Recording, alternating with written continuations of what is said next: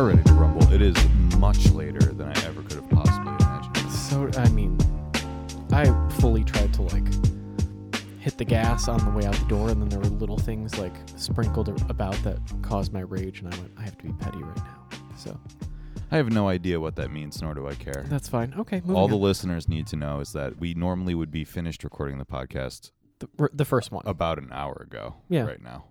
No, both shows. On a Tuesday. It's 10:30, my man. I know. Jesus. Uh-huh. Oof. Oof, I'm a goof. I knew it was going to be late, but now Listen. it's late. Listen, man, I played 30 games of pool while I watched Quentin Tarantino on Charlie Rose 3 different times. What? That's how long it's been since I thought the podcast would start. You could have done other things. And now here we are. Well, I did lots of other things. Oh, great. I did lots of other things. I watched Ray Dalio videos about macroeconomic issues. Okay. I don't know what that means. What else did I do? I don't know. I watched YouTube, you know? I always watch YouTube, but it's really the 30 games of pool that I'm concerned about. I don't know. I started off real strong. I won like 10 in a row. How do you play pool on an iPad? It's virtual pool. You never played Yahoo Pool No. when you were youngin'? No. On On the- dial-up, we don't have that. On the chat rooms? You had that on dial-up. Everybody had that on dial-up. I didn't chat on Yahoo. What am I, a fucking poor? Well, geez, man. They had the best gaming platform. Oh. Yahoo did. So it was similar to AOL, but you had games. And so you'd go on there and you'd play pool and pretend to be a lesbian with other children. That's what Yahoo was for. I don't know. With your pushback hair right now, you're giving that, what's her name? Leah Deloria or whatever from Orange is the New Black. The girl from John Wick. The tattooed Basquiat tattoo girl. I have a lot in common with her. Not the hot actually. one. No. Well, no, I'm the hot one. No, the stocky lady.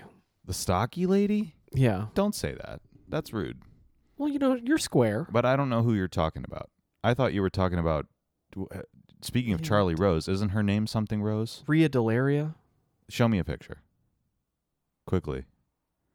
Oh, come on, man. That's fucking really rude.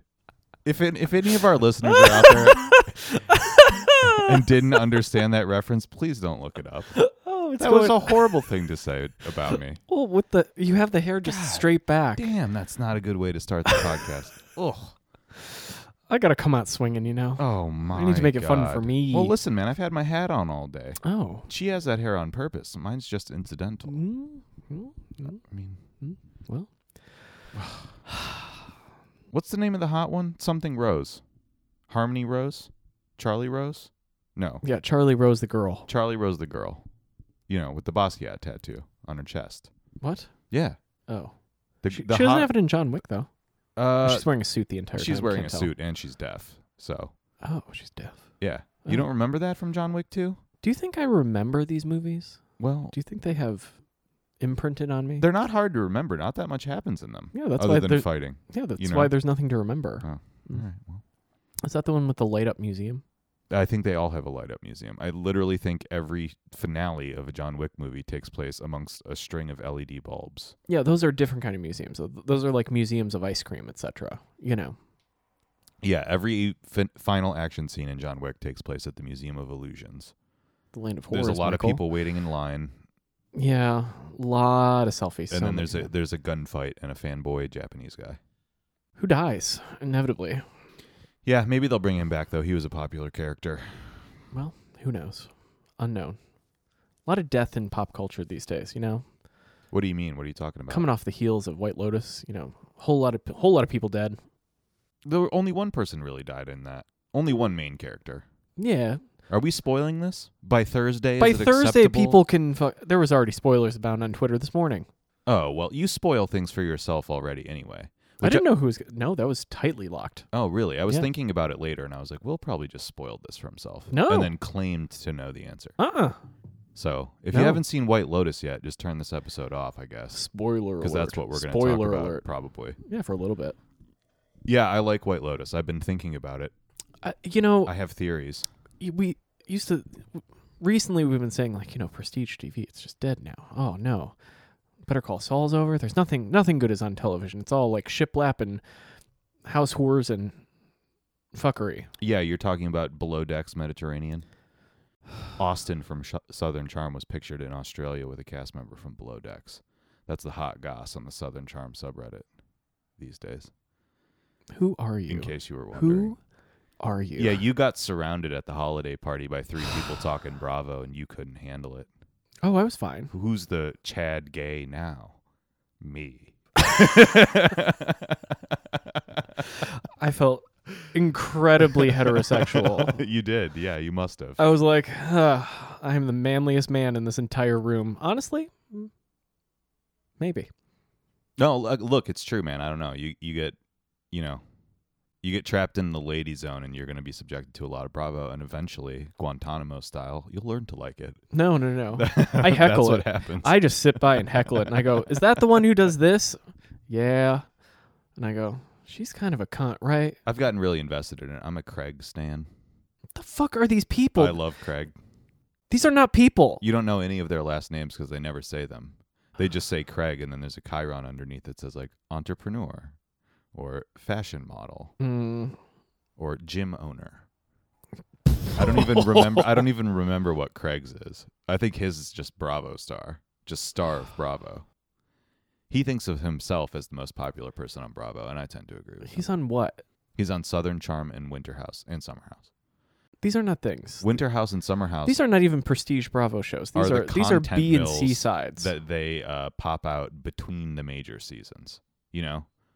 So the fall and the spring TV season are populated by the Real Housewives and Southern Charm and all the big shows, and then Winter House. This is summer programming. And then Winter and Summer House fill in the gaps. But those are the most dramatic ones. It's where there's a little bit more nudity and a lot more drunken fighting. So it's just okay. So we remember the real world and the challenge and everything, right? So everyone who's like 35 is like, no, we can't watch people be 22 and do this. We need to watch 45-year-olds.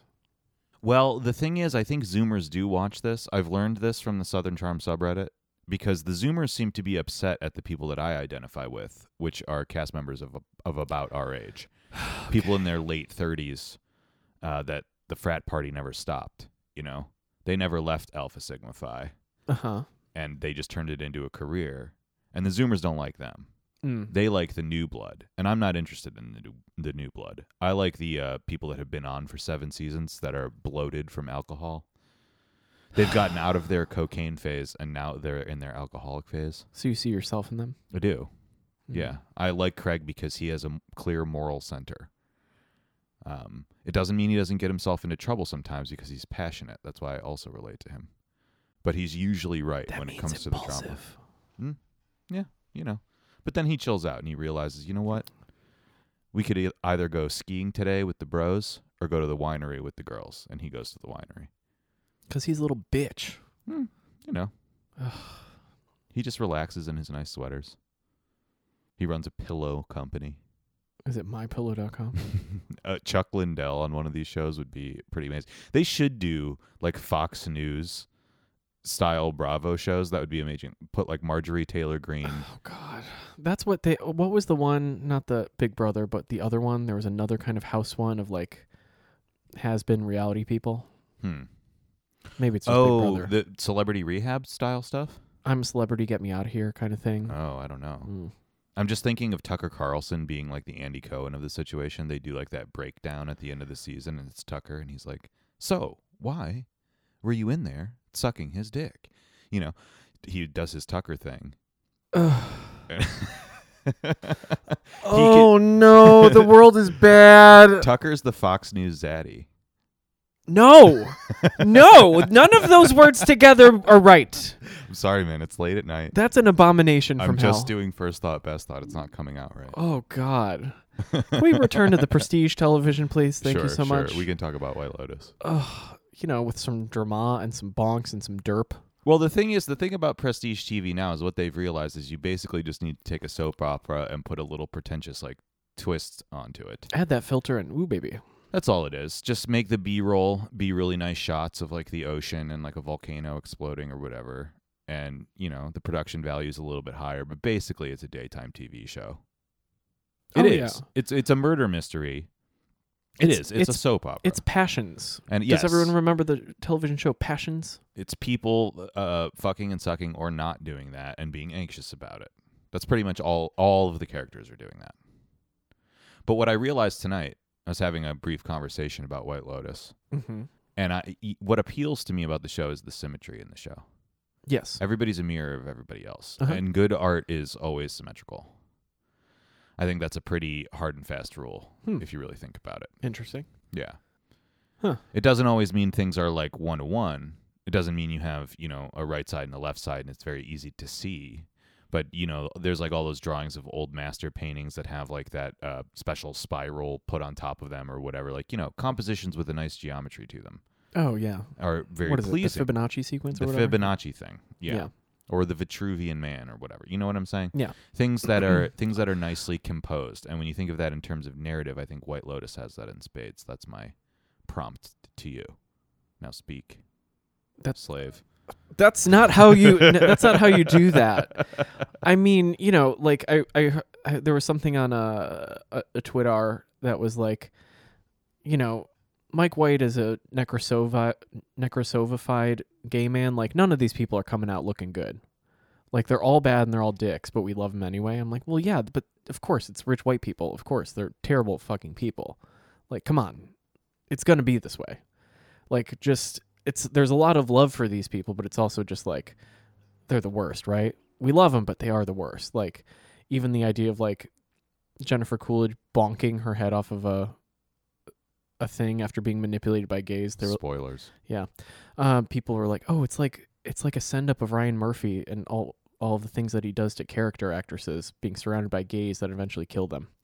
Yeah. I was like, that's funny and also accurate. I'm not familiar enough with Ryan Murphy to say, but I get the vibe, yes.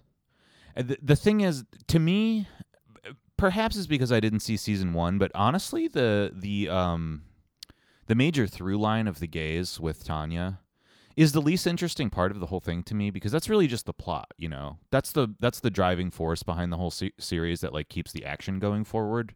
But it has the least compelling character dynamics because it is the most like satirically on the nose.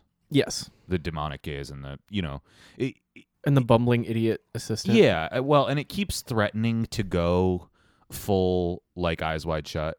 There's even a lot of references to that in the penultimate episode where she like goes to the opera and she has like Tanya does the Eyes Wide Shut like robe on, and there's this constant like demon sex cult undercurrent to it that never really pays off, nor should it. Yeah, but it's just that's just the action set piece basically, is the gays and their plotting. Yeah, but it's the other characters in the show that are this constant mirroring that I think is really good. Like the obvious example is Portia versus Albie. Yeah. They're both getting scammed, but from opposite perspectives, right? And I like the gender flip that they have going on. Albie is kind of feminized, and he's like trying to help a prostitute, and he doesn't want to judge her. He is literally a soy boy, right? Exactly. And Portia's whole thing is kind of being a Chad and doing what men usually do and negging him, and it doesn't pay off for her. Yeah. And she gets kind of accidentally dominated as a result. Yeah. It's this nice kind of gender swap that, it's not invisible in cinema or television history, but it's nicely done. And then the other obvious example is the two couples, Cameron and Daphne, and Ethan and Harper. Yeah. That all of them, as individuals and as characters, mirror each other's desires. And yeah. Pretty much. I mean, think about it. Like, Ethan is addicted to porn and won't fuck his wife, and that's Harper's biggest problem. He also doesn't trust men, and Daphne doesn't trust women. And well, or do they? Like, no, they don't. Who has the better relationship?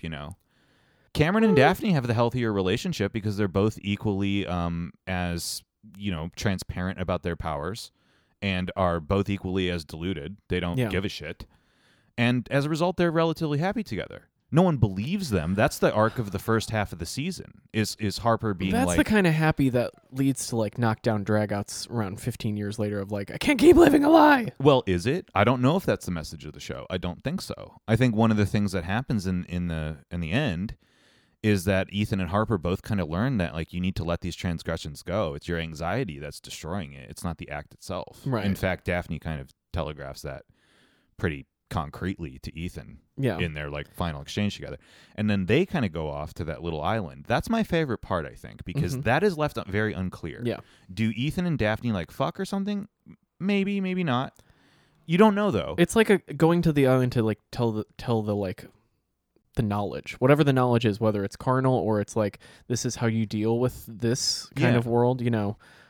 Either way, because like everyone was like, if you zoom in on the shots of her going, like he's like, I think they fucked, and she's like, does a lot of face acting, and then just kind of like turns like, I don't think you have anything to worry about. Let's go see this island over here. Yeah, she does that to both Ethan and Harper throughout the show. Without ever coming out and saying it, she tells them both, yes, this is happening, but who cares? That's the subtext. And then them going to the little island, I mean, she's like the wine mom oracle of Delphi. Yeah. Like, I think that's literally what it is. There's some kind of transference of power or knowledge there from one party to another, and it's I like that it's left unclear whether they actually like consummated that in any real sense or whatever happened, because there's that's the unknown like desire that never pays off. That's the island of id. That's the Lacanian like big other that you can never really know is what happened there.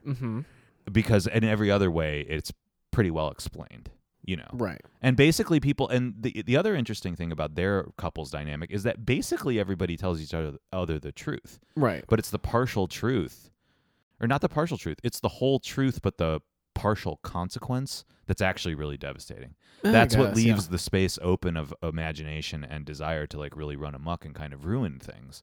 Is, you know, Ethan doesn't fuck the hookers with Cameron, but Aubrey Plaza can't really believe that. Right. And then she doesn't really fuck Cameron, but Ethan can't really believe that. It's also partially on her for not being like, what the fuck is this condom in the couch? And he would have been like, oh yeah, dude fucked a hooker.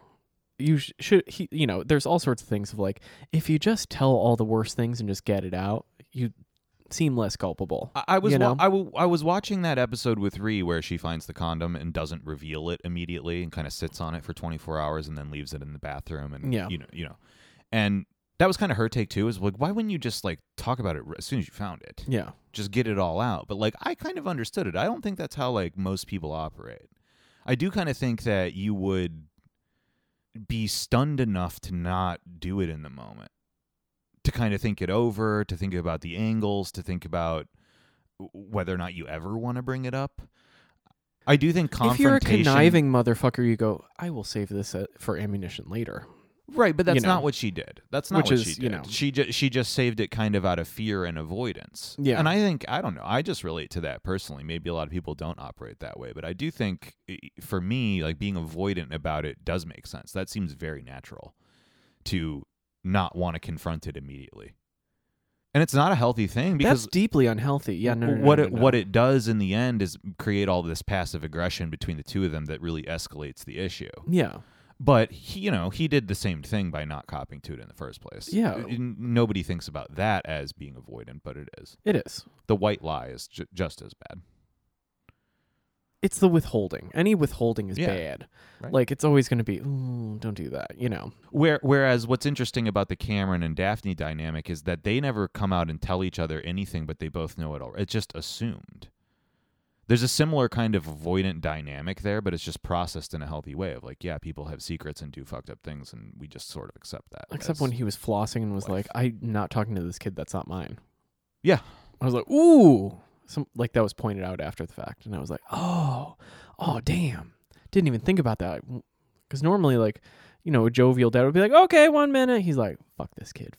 It's not my kid. I know it. Like, you know. Yeah, but think about the way that he ultimately acts. He just brushes towards the kid as if it's his child and probably raises them in a more or less healthy and like supportive environment. He actually is a good man at the end of the day. Like it's an interesting thing. Like it's a very 50s thing of like, yeah, your mom fucked the mailman, but like I loved her too much, you know, so, you know, you're mine, whatever. We don't know who the mailman is. Well, and it's unclear to me whether or not it's like a House of Cards situation, you know, where there's that famous scene where like Robin Wright and Kevin Spacey come home and like smoke a cigarette together after they've been cheating on each other. And they just talk about like the power plays that they've been doing in DC and who they fucked. And I think it's the end of the first episode or the end of the second episode of that show. And it's this big reveal that like everything you thought was a scandal to them is not. Right. And it's unclear to me whether because they're really rich people and it's a rich husband, trophy wife sort of dynamic, whether that's just an agreement between them or whether there's real resentment and they're papering it over. You don't really know. I mean, that was was an episode of SVU from, 2002 that I was watching at the gym while running one day. Old people are like, I let him get away with this old rich Upper East Side lady's like, I let him get away with stepping out on me, and he has political aspirations, and I have an arrangement after 50, 25 years or whatever. I get to fuck whoever I want. We're not getting divorced because that's too messy, and honestly, this is a business now, and fuck off. I'm like, you know what? Good for you, bitch. I think a lot of powerful and rich people have that dynamic, and I think a lot of people that aren't powerful and rich also have that dynamic, because your life is probably smoother if you just have like a transactional relationship with some of the people in your life. People tend to think about that as a negative thing, but like in White Lotus, it's a not even subtext, it's the text. Yeah. That the healthier thing to do is not worry about it. Right.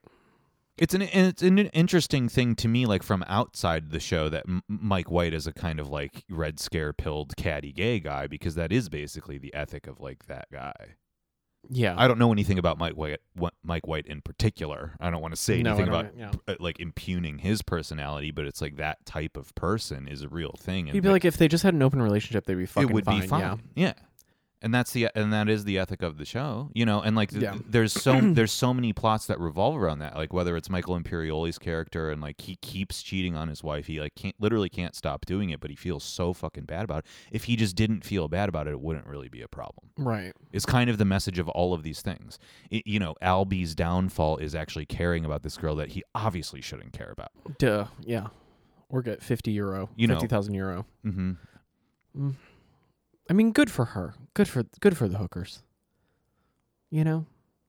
You love to see some hooks win. Well, the hookers are the most heavy-handed mirror in the whole show, because they have this sort of like moral conversation with each other like halfway through the season, where like it's falling apart for one of them, and the other one's like trying to get it together, and there's this virgin whore complex that they're having and like talking about.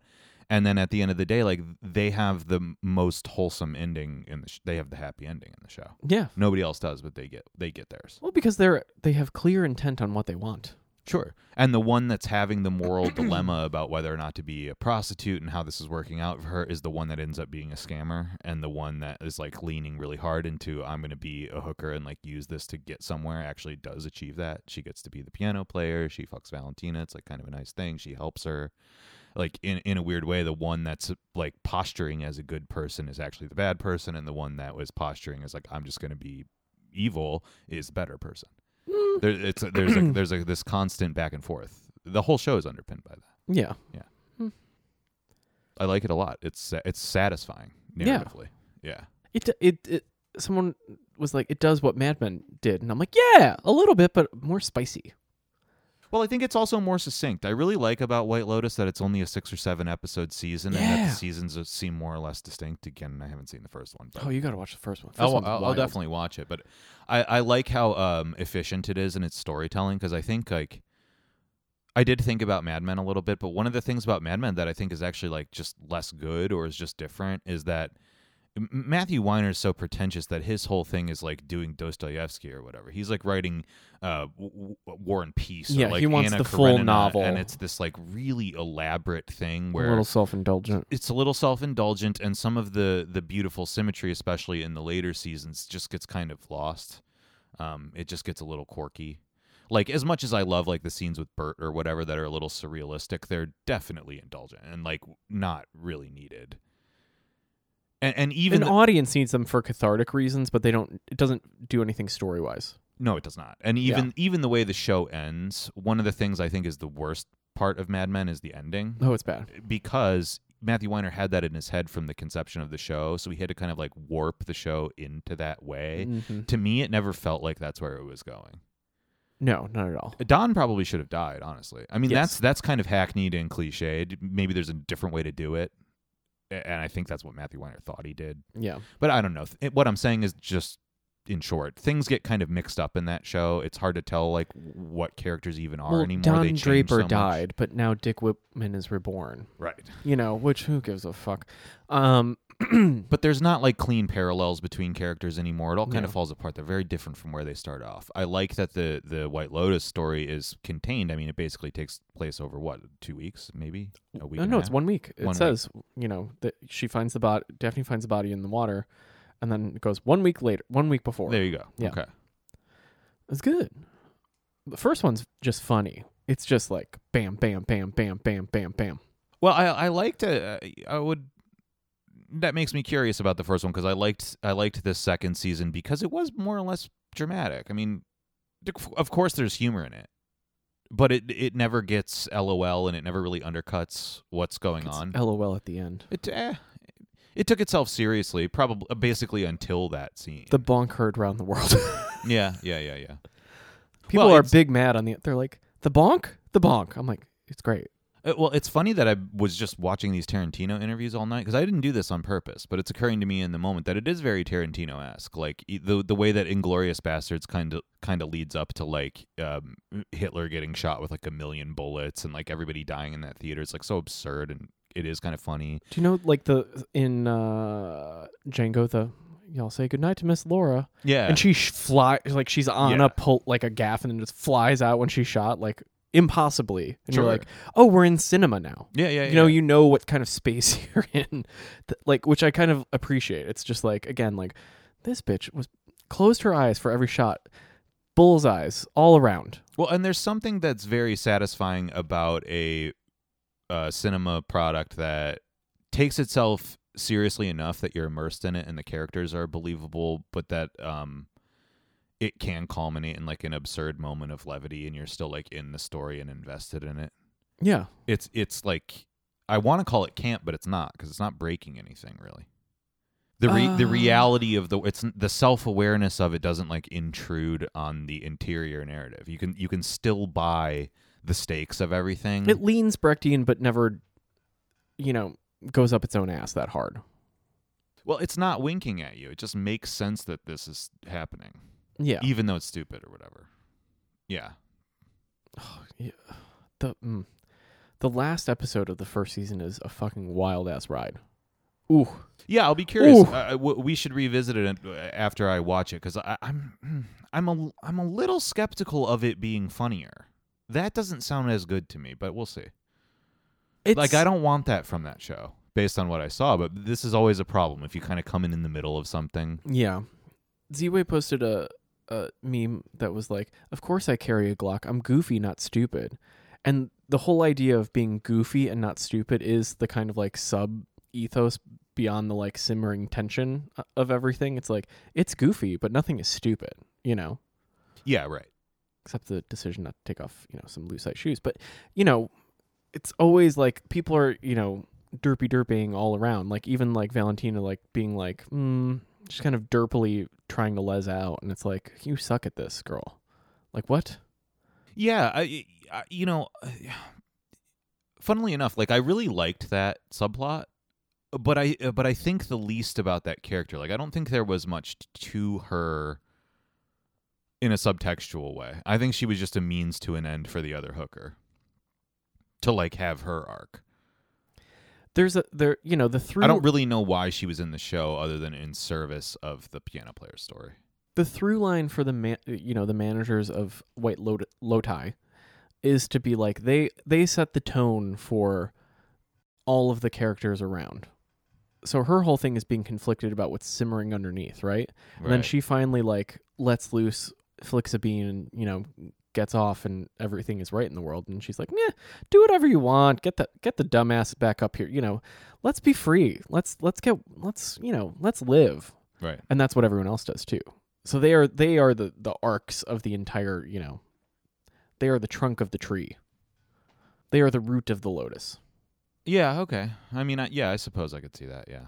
It takes turns a little differently in the other one, but there's a lot of like little deaths that have to happen in the other one, but Well, it's very telling that like her and Daphne are the people in the first episode that like survive and find the Right. bodies because that supports what you're saying as far as them being like the sort of centrality around which everything everything else orbits. Yeah, it's a nice show. I mean, the other thing that I would like to see about it is I wish I knew more about biblical stories because so many of the art pieces and like paintings that show up in the show in the background in really heavy-handed ways, honestly. Oh yeah, the like Italian faux. Probably tell you a lot about where things are going but I don't know enough about, Saints to like figure it out. There was Saint Sebastian, one of them. There's some though where it's just like intense eyes like pointing up, and you're like, those are also like, but those are Greek god things. Yeah. Or Roman god things, which it's like they're too generic to be specific to tell a story, art historically. Right. They're just like in the style of. Yeah. One more crazy thing about the Tanya and Gaze plot point. What's kind of amazing about that too is it's never explicitly said that they were trying to fuck her over. She just assumes she's unraveling something, and clearly something is afoot. But it's never laid out exactly what it is. It's never clear if he actually met her husband, if they're actually really connected. That nothing is definitive about that.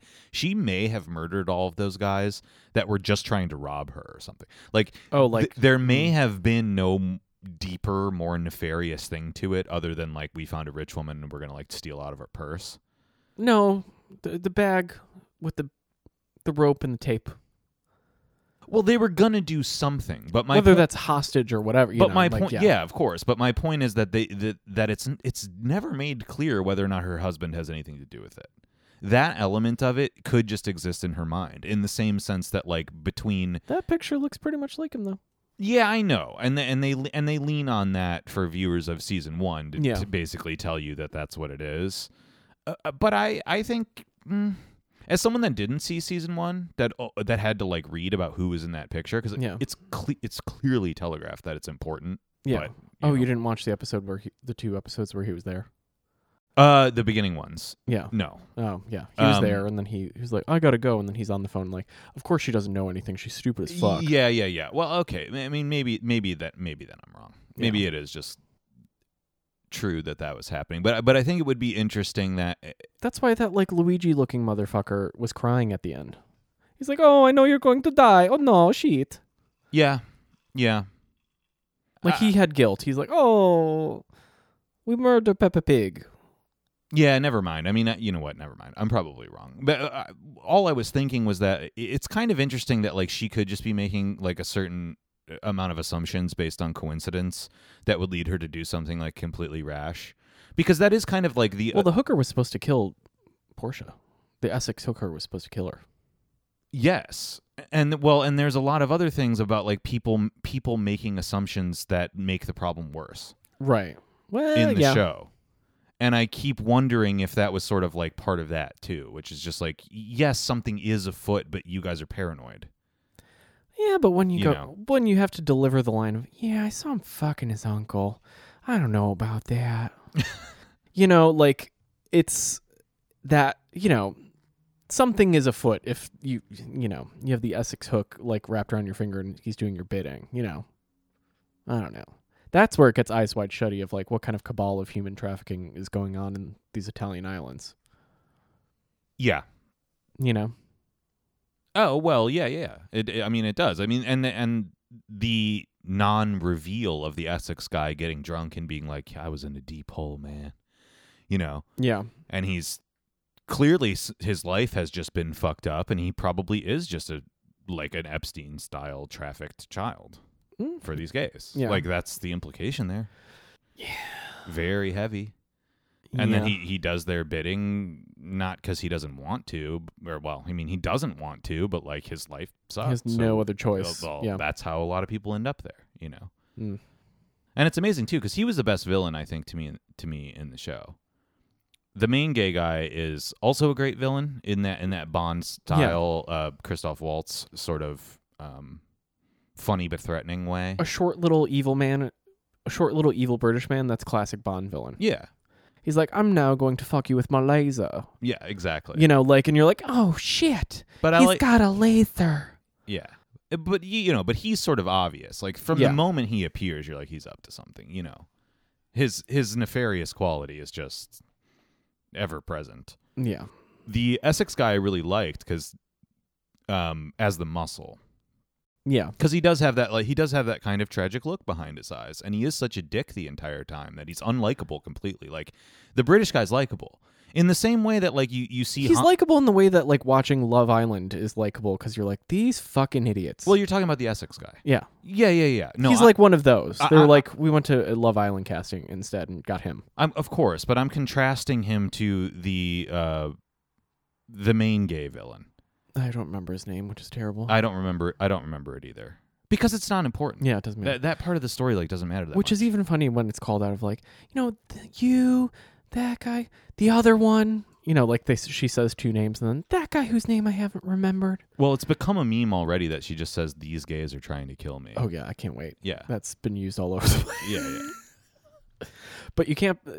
People are like, don't even think about it. Of goes to Barry's and then post that. Like, no. There was easy. There was one moment. It was in the middle of the season. I don't know, maybe the third to last or fourth to last episode where Mike White just drops in. Ethan is having a conversation with Cameron, Daphne, and Harper, like shortly after he's confronted about the condom, but they can't talk about it amongst the four of them yet.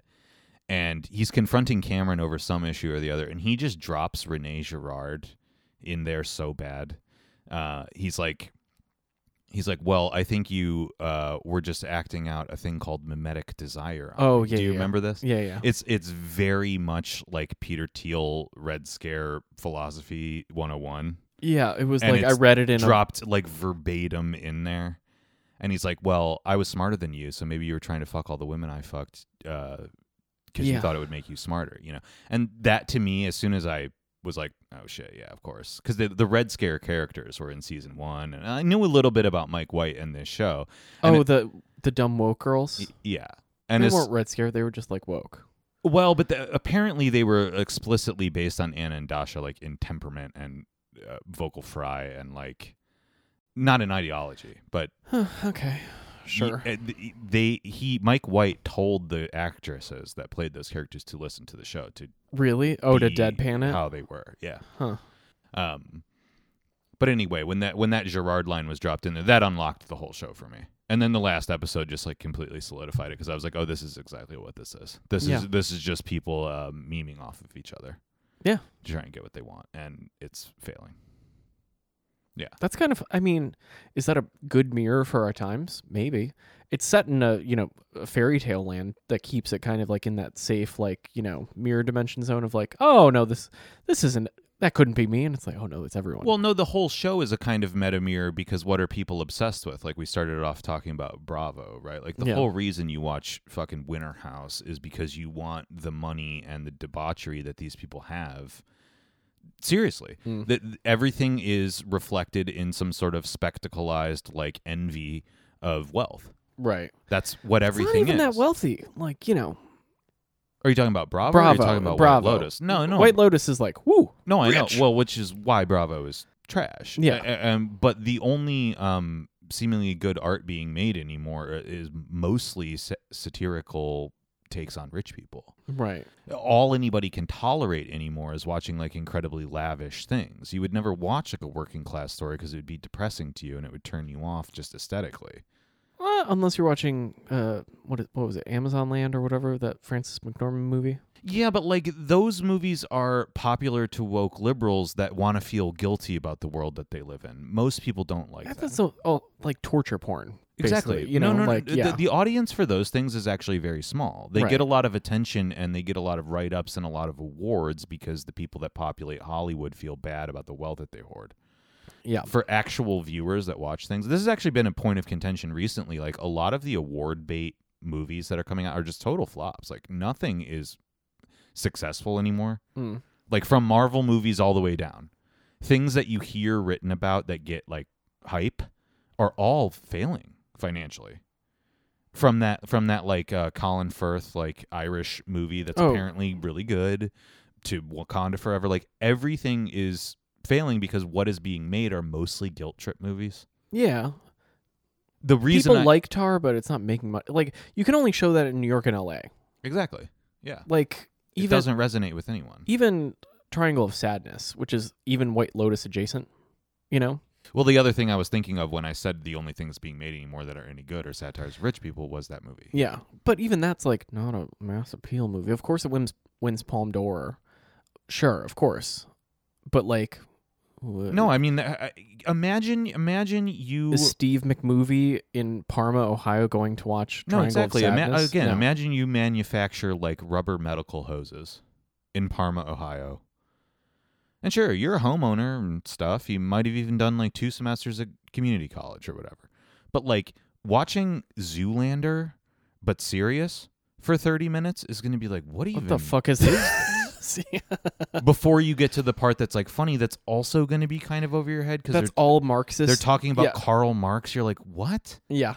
You know, it does. None of it makes any sense to anybody, so it doesn't matter. I think people can have fun with White Lotus though, because it does have that soap opera, Bravo, melodrama component with like hyper wealth that people want. Like, yeah. I think it's probably, absurd. Yeah. it's probably still just an elite coastal liberal thing if we're being totally honest. But Yeah. I think it's a little bit probably more appealing than that. I think it's a little bit more universal than that. Maybe. Because I think things that are well constructed, like in terms of the symmetry or just like the narrative, artful parts of it, I think that stuff kind of gets through to anybody, Yeah. no matter what. Because it's just gorgeous. Sure. And it's heavy-handed of like, it's Italy. Yeah, it's pretty, not, bitch. It's And not you're that like, hard. Well, and I think like the reason Mike White is kind of smart too is like casting somebody like Michael Imperioli. People just want to see him because they like Christopher Moltisanti. Yeah. And that's fine. He also was just kind of playing like aged Christopher Moltisanti. Like, Yeah. you know, if he didn't go to the mob. It's smart casting, and that's enough of an in for a lot of people that are like, I recognize that guy from The Sopranos. I'll check this show out, you know. Yeah. I mean, There's nothing really more to it than that. yeah. F. Murray Abraham kind of occupies the same territory too, where it's like, that's an actor that I know. He's funny in this show. Like, you can just get down with it immediately. old man? Yeah. Oh, I don't know. He was. He's known for a lot more famous things than this, but he was Louis C.K.'s dad on Louis. Oh. He's Huh. around. He's a character actor of some note. Yeah. He brings a lot of credibility to it, is all I'm saying. Interesting. Huh. Yeah. Huh. I mean, we were talking last week about the idea of like the mid, right? And like, you know, it's very strange for like there was a tweet that was like, wow, HBO still getting you know the US to gather around the TV at a specific time to watch the same thing. And I was like, you know what? Yeah, because Better Call Saul didn't do that. That was too small of a story to like, and too long and too much investment. I will say this. Yes, Better Call Saul suffers from being a legacy show from the golden era of TV, where that was what the expected thing was. You did 7 seasons, and it's way too long and complicated for most viewers. Yeah. It also really suffered from it had a So many series delay- of yeah. production problems that stretched it out over 10 years Too instead long, of the yeah. 6 years it should have taken. Yeah. So it lost a lot of people along the way. Also, just like the nature of watching those shows changed. It started out being a show like Breaking Bad on Yeah. TBS or whatever, Yeah. FX, and then switched to streaming, kind of, which fucked everything. Yeah. up. These other things that had just exist natively in like a post 2018, 2017 world are better suited for it. But HBO does that all the time with like even the trash that is like and just like that or whatever. People are like, gotta see the train wreck. And that's like, you know, a different kind of mid. You know, it's Yeah. kind of interesting that like HBO, which used to be like, you know, home box office, the thing that you had to pay so much more for. And now it's like, well, you stream everything and honestly, this one's kind of cheap. But you know, they've done a way better job as a corporate entity of quality control. I mean, they make some trash too, but like more or less, if an HBO show seems interesting to me at a blush, I will at least check it out. Yeah. Whereas I don't feel that way at all about Netflix or Disney or anybody else. No, And Like- Netflix is the NBC of streamers. absolutely, yeah, it's garbage. Like universally, it's bad. Yeah, the ABC is Amazon Originals. Very I don't America. know. They do Yeah. all those Jack Reachers. Yeah, that's true. You know, big, That's true. Big, They're big America. They're smart because they're a little more middle American. And Amazon has a lot of credibility as a company with poorer people. Yeah. Because people actually have a connection to that company and use it. It doesn't have the elitist values that like Netflix and HBO do. Right. Yeah, you're right. You're right. You know. I mean, even when we were watching the trailer for that like Watergate show with like half the cast of Mad Men in it, And for we were some like, reason, yeah, I was we were like, you know what? we'll Hey, watch that- it. yeah, that cast is stacked. I'll It's check about it out. Watergate, and you got Woody. Yeah, Sure, I'll tune in. yeah. Woody Harrelson and Harry from Mad Men and Kieran Shipka for the first time Yeah, I was since like, she what was the a child. fuck? I was like, well, all no, right. Kieran Shipka did Chilling Adventures of Sabrina on Netflix. Well, Who's watching that? yeah. Who gives a fuck? Which I think I think it's that kind of thing where like where was detective show, True Crime, True Detective? Oh gosh, I don't even remember. I think that was that an HBO? And then after 3 seasons, they're like, we can't do this anymore. This is too hard. People only watch it for the Well, they watched it for McConaughey. Let's be honest. It wasn't that good of a TV show. He's just a really good actor that has a lot of charisma, and people just like him natively. So him doing like a coked out, kind of far out character that's not his usual like George W. Bush impression is appealing. And then you cast Vince Vaughn, and people are like, I'm out. Yeah. You know? I mean, was the first one McConaissance? Yeah. And then it was Mahershala Ali. No, that was the third one. The Oh. second one was Vince Vaughn and somebody else. I think Colin Farrell. Yes. And then it was Mahershala. They tried to get people back. Well, what they back did in was they with did the Mahershala. Hollywood conservatives, and people were like, we don't like this. Oh. And then they went hard the other way, and they were like, well, we'll get the guy that was just in the gay black movie. And people were like, well, I don't like that either. We're going to get Blade before he's Blade. Yeah. And so nobody cares. It was pandering, is what I'm Oh. saying. That show was pandering. And when you look back on True Detective Season 1, it's like not even that watchable. Oh. I liked it when it came out, but even at the time, I remember feeling like people were blowing it up a little bit too much. I was like, guys, this is trashy. I thought, frankly, to defend Netflix for a second, I thought Mindhunter was a I was going to say, show. like... David Fincher. I mean, come on. David Fincher, also Jonathan Groff, looking all hot. He's a good actor, No, he's not. I'll give him credit. I think he's all right. Mm. By the way, speaking of like, I don't even know if it's mid. I think it's trash writ large. I watched the first episode of Harry and Meghan the other night. Why the fuck? Listen, once again, I get drawn into Lady World, and this isn't all her fault. We're just sitting down, and now White Lotus is over, so it's like, well, what are we going to watch? And I'm surfing through Netflix, and I'm like, ooh, do you want to watch this documentary about Hiroshima? And that's like, no. And I'm like, well, what if I went on YouTube and watched like clips from Tucker Carlson, and now she's getting mad? And it's like, okay, so what can we both agree on here? And I'm like, all right, let's watch the Harry and Meghan show. She falls asleep, and I watched it. I finished watching it, the first episode. It's really bizarre, man. I actually think I kind of want to watch the rest of it because I'm captivated by the self-propagandizing. Well, yeah. There's something very uncomfortable about watching Meghan Markle take advantage of this man and be like, I'm such a victim, but I started like a production company and made a TV show about it. And you're like, wait, what? She's they like, have a podcast overdue by a year and a half. Come on. Well, she was smart. She was smarter than Barack Obama and Bruce Springsteen. She was like, we don't need a podcast. We're just gonna get $100 million to make this show.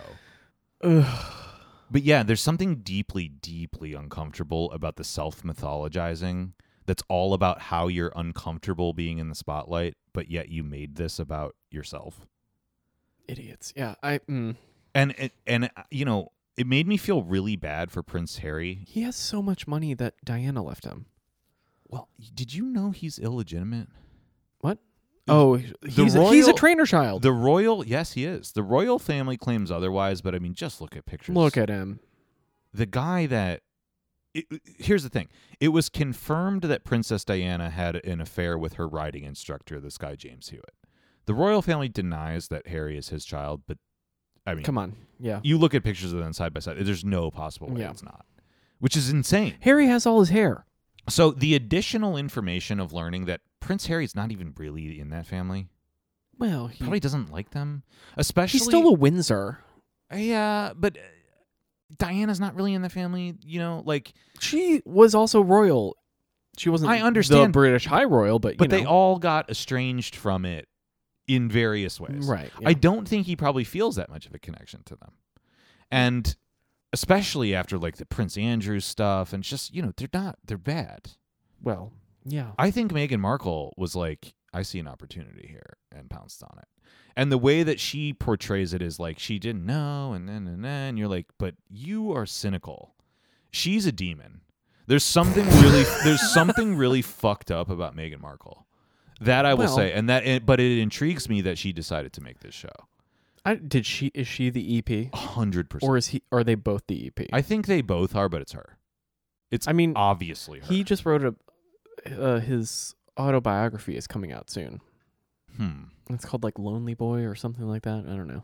Well, I don't know. I mean, his life seems kind of fucked up, honestly. Yeah. Like everyone will say, well, he's just a fucking rich kid. What do you care or whatever? But it's like it's fucked up. Here's two things. I'm going to cut you off right there because at the end of the day, he was never in line to be king, right? He's there is the the long-standing royal tradition of the spare. Oh, I think the title of his autobiography is Spare, because that's always the thing with if you have a male heir, you go, well, I gotta have another one just in case. Sure. Through the entire tradition, that's why they always have like a shitload, at least a couple kids, because they're like, well, we're gonna have the lineage locked down here just in case something happens, So he was always like, well, the spare, like William was always like kick gloves and taken care of because they're like, well, grandma's like, I'm never going to die, so your dad's going to be king for like 3 years and then it's you. So just so you know. And then it was never going to be Harry. He's never going to ascend the throne at all. He's the spare child. And now he's a spare adult. And it's like, how do you do that? And it's like, you don't have your mom because she, died in a tunnel. Like, what are we doing here? So that kind of, Well, this is exactly where I was going. Yeah. People will complain that he's just a rich kid. What do you care? But like, yeah, his life legitimately seems like he was spare is a very good self-aware title for his autobiography, because genuinely seems like no one kind of cared about him at all, and his life totally sucked because the hullabaloo around Diana like ruined his childhood. He ran away to Africa. I mean, the most interesting part of the first episode of the show is the Prince Harry stuff to me, because he wanted to get away from it all, so he went to like Lesotho and like did a lot of work down there with people, like did a lot of conservation of animals. It's like, it's all stuff for a dim-witted rich kid, Yeah. That's the part I don't like feel any particular way about, but it does say something about his interior life, which is like, I can't be here. I gotta be here, and I gotta do something else, and I'm better than this in a lot of ways, but everybody hates me. It's weird. Yeah. You feel bad for him, and then you feel extra bad for him now, because it's like, you know what? We're going to abandon everything that you like, and we're going to move to California. And it's like, fuck. Does he like what was going on right now? But at the same time, he seems stupid enough to just like go with it. It probably seems freeing. At the end of the day, he's like, well, maybe. I'm out of it. Like, whatever. I guess, but I don't know. But she's at the same time, older than him, so I don't know. You're like, who's the groomer now? Exactly. But she's drawing him back into some drama that I think he's always been trying to run from. It's weird. It's weird and uncomfortable. I haven't seen the whole thing, but well, you'll be tuning in. I probably will be. I don't know. Oh boy. I don't know.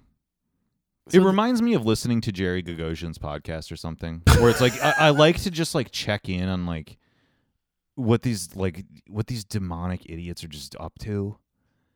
That's what it feels like. Is that our mid? Just checking in on what the wicked are doing? I think that's what everybody like. It's the only thing left to do. What else are you gonna do? Anything else? I don't know. Anything else? Granted, I don't have any. I don't have many other, consumables. Like when I'm, throwing the, what do you want to watch? I'm like, I truly don't know. Just, I don't care. I don't care. Like, if left up to, I will watch the dumbest things because I'm a fucking moron. I can't be left to decide things. Yeah, I mean, I just think it's I think it's very difficult to make any kind of art or even just content that's from any perspective other than gawking at a spectacle. That's the only entertaining thing left. And when it comes to like, maybe not paintings or whatever, but like time-based visual art, like TVs and movies, that's all you can really work with. It's the only thing that's going to engage people enough to make them put down their phones for an hour. That's it. No, they can do both. Sometimes they can do both. But the good stuff, they don't even do that. And I think even in the case of like Harry and Meghan, I think there's enough like I think there's enough intrigue there that people will mostly watch that and be compelled by it from one perspective or another, whether it's some like ironic detached perspective where you're like, God damn, Meghan Markle is fucked up, or you're like an earnest royal watcher that just like wants the tabloid stuff, Right. or whatever. Like I genuinely think it's compelling enough. People, she's a star, he's a star. Like that's fine. You can get away with that. I mean, there was a reality show called Win a Date with Harry, and it was a you can win a date with Prince Harry, and they hired a Prince Harry lookalike. And every time the contestants would be like, it doesn't really look like, is that really him? And they would just like tell oh yeah, of course it is him. Yeah, he just looks a little different. Yeah, like, photos look, you haven't seen him in a while. And the man looked nothing like him.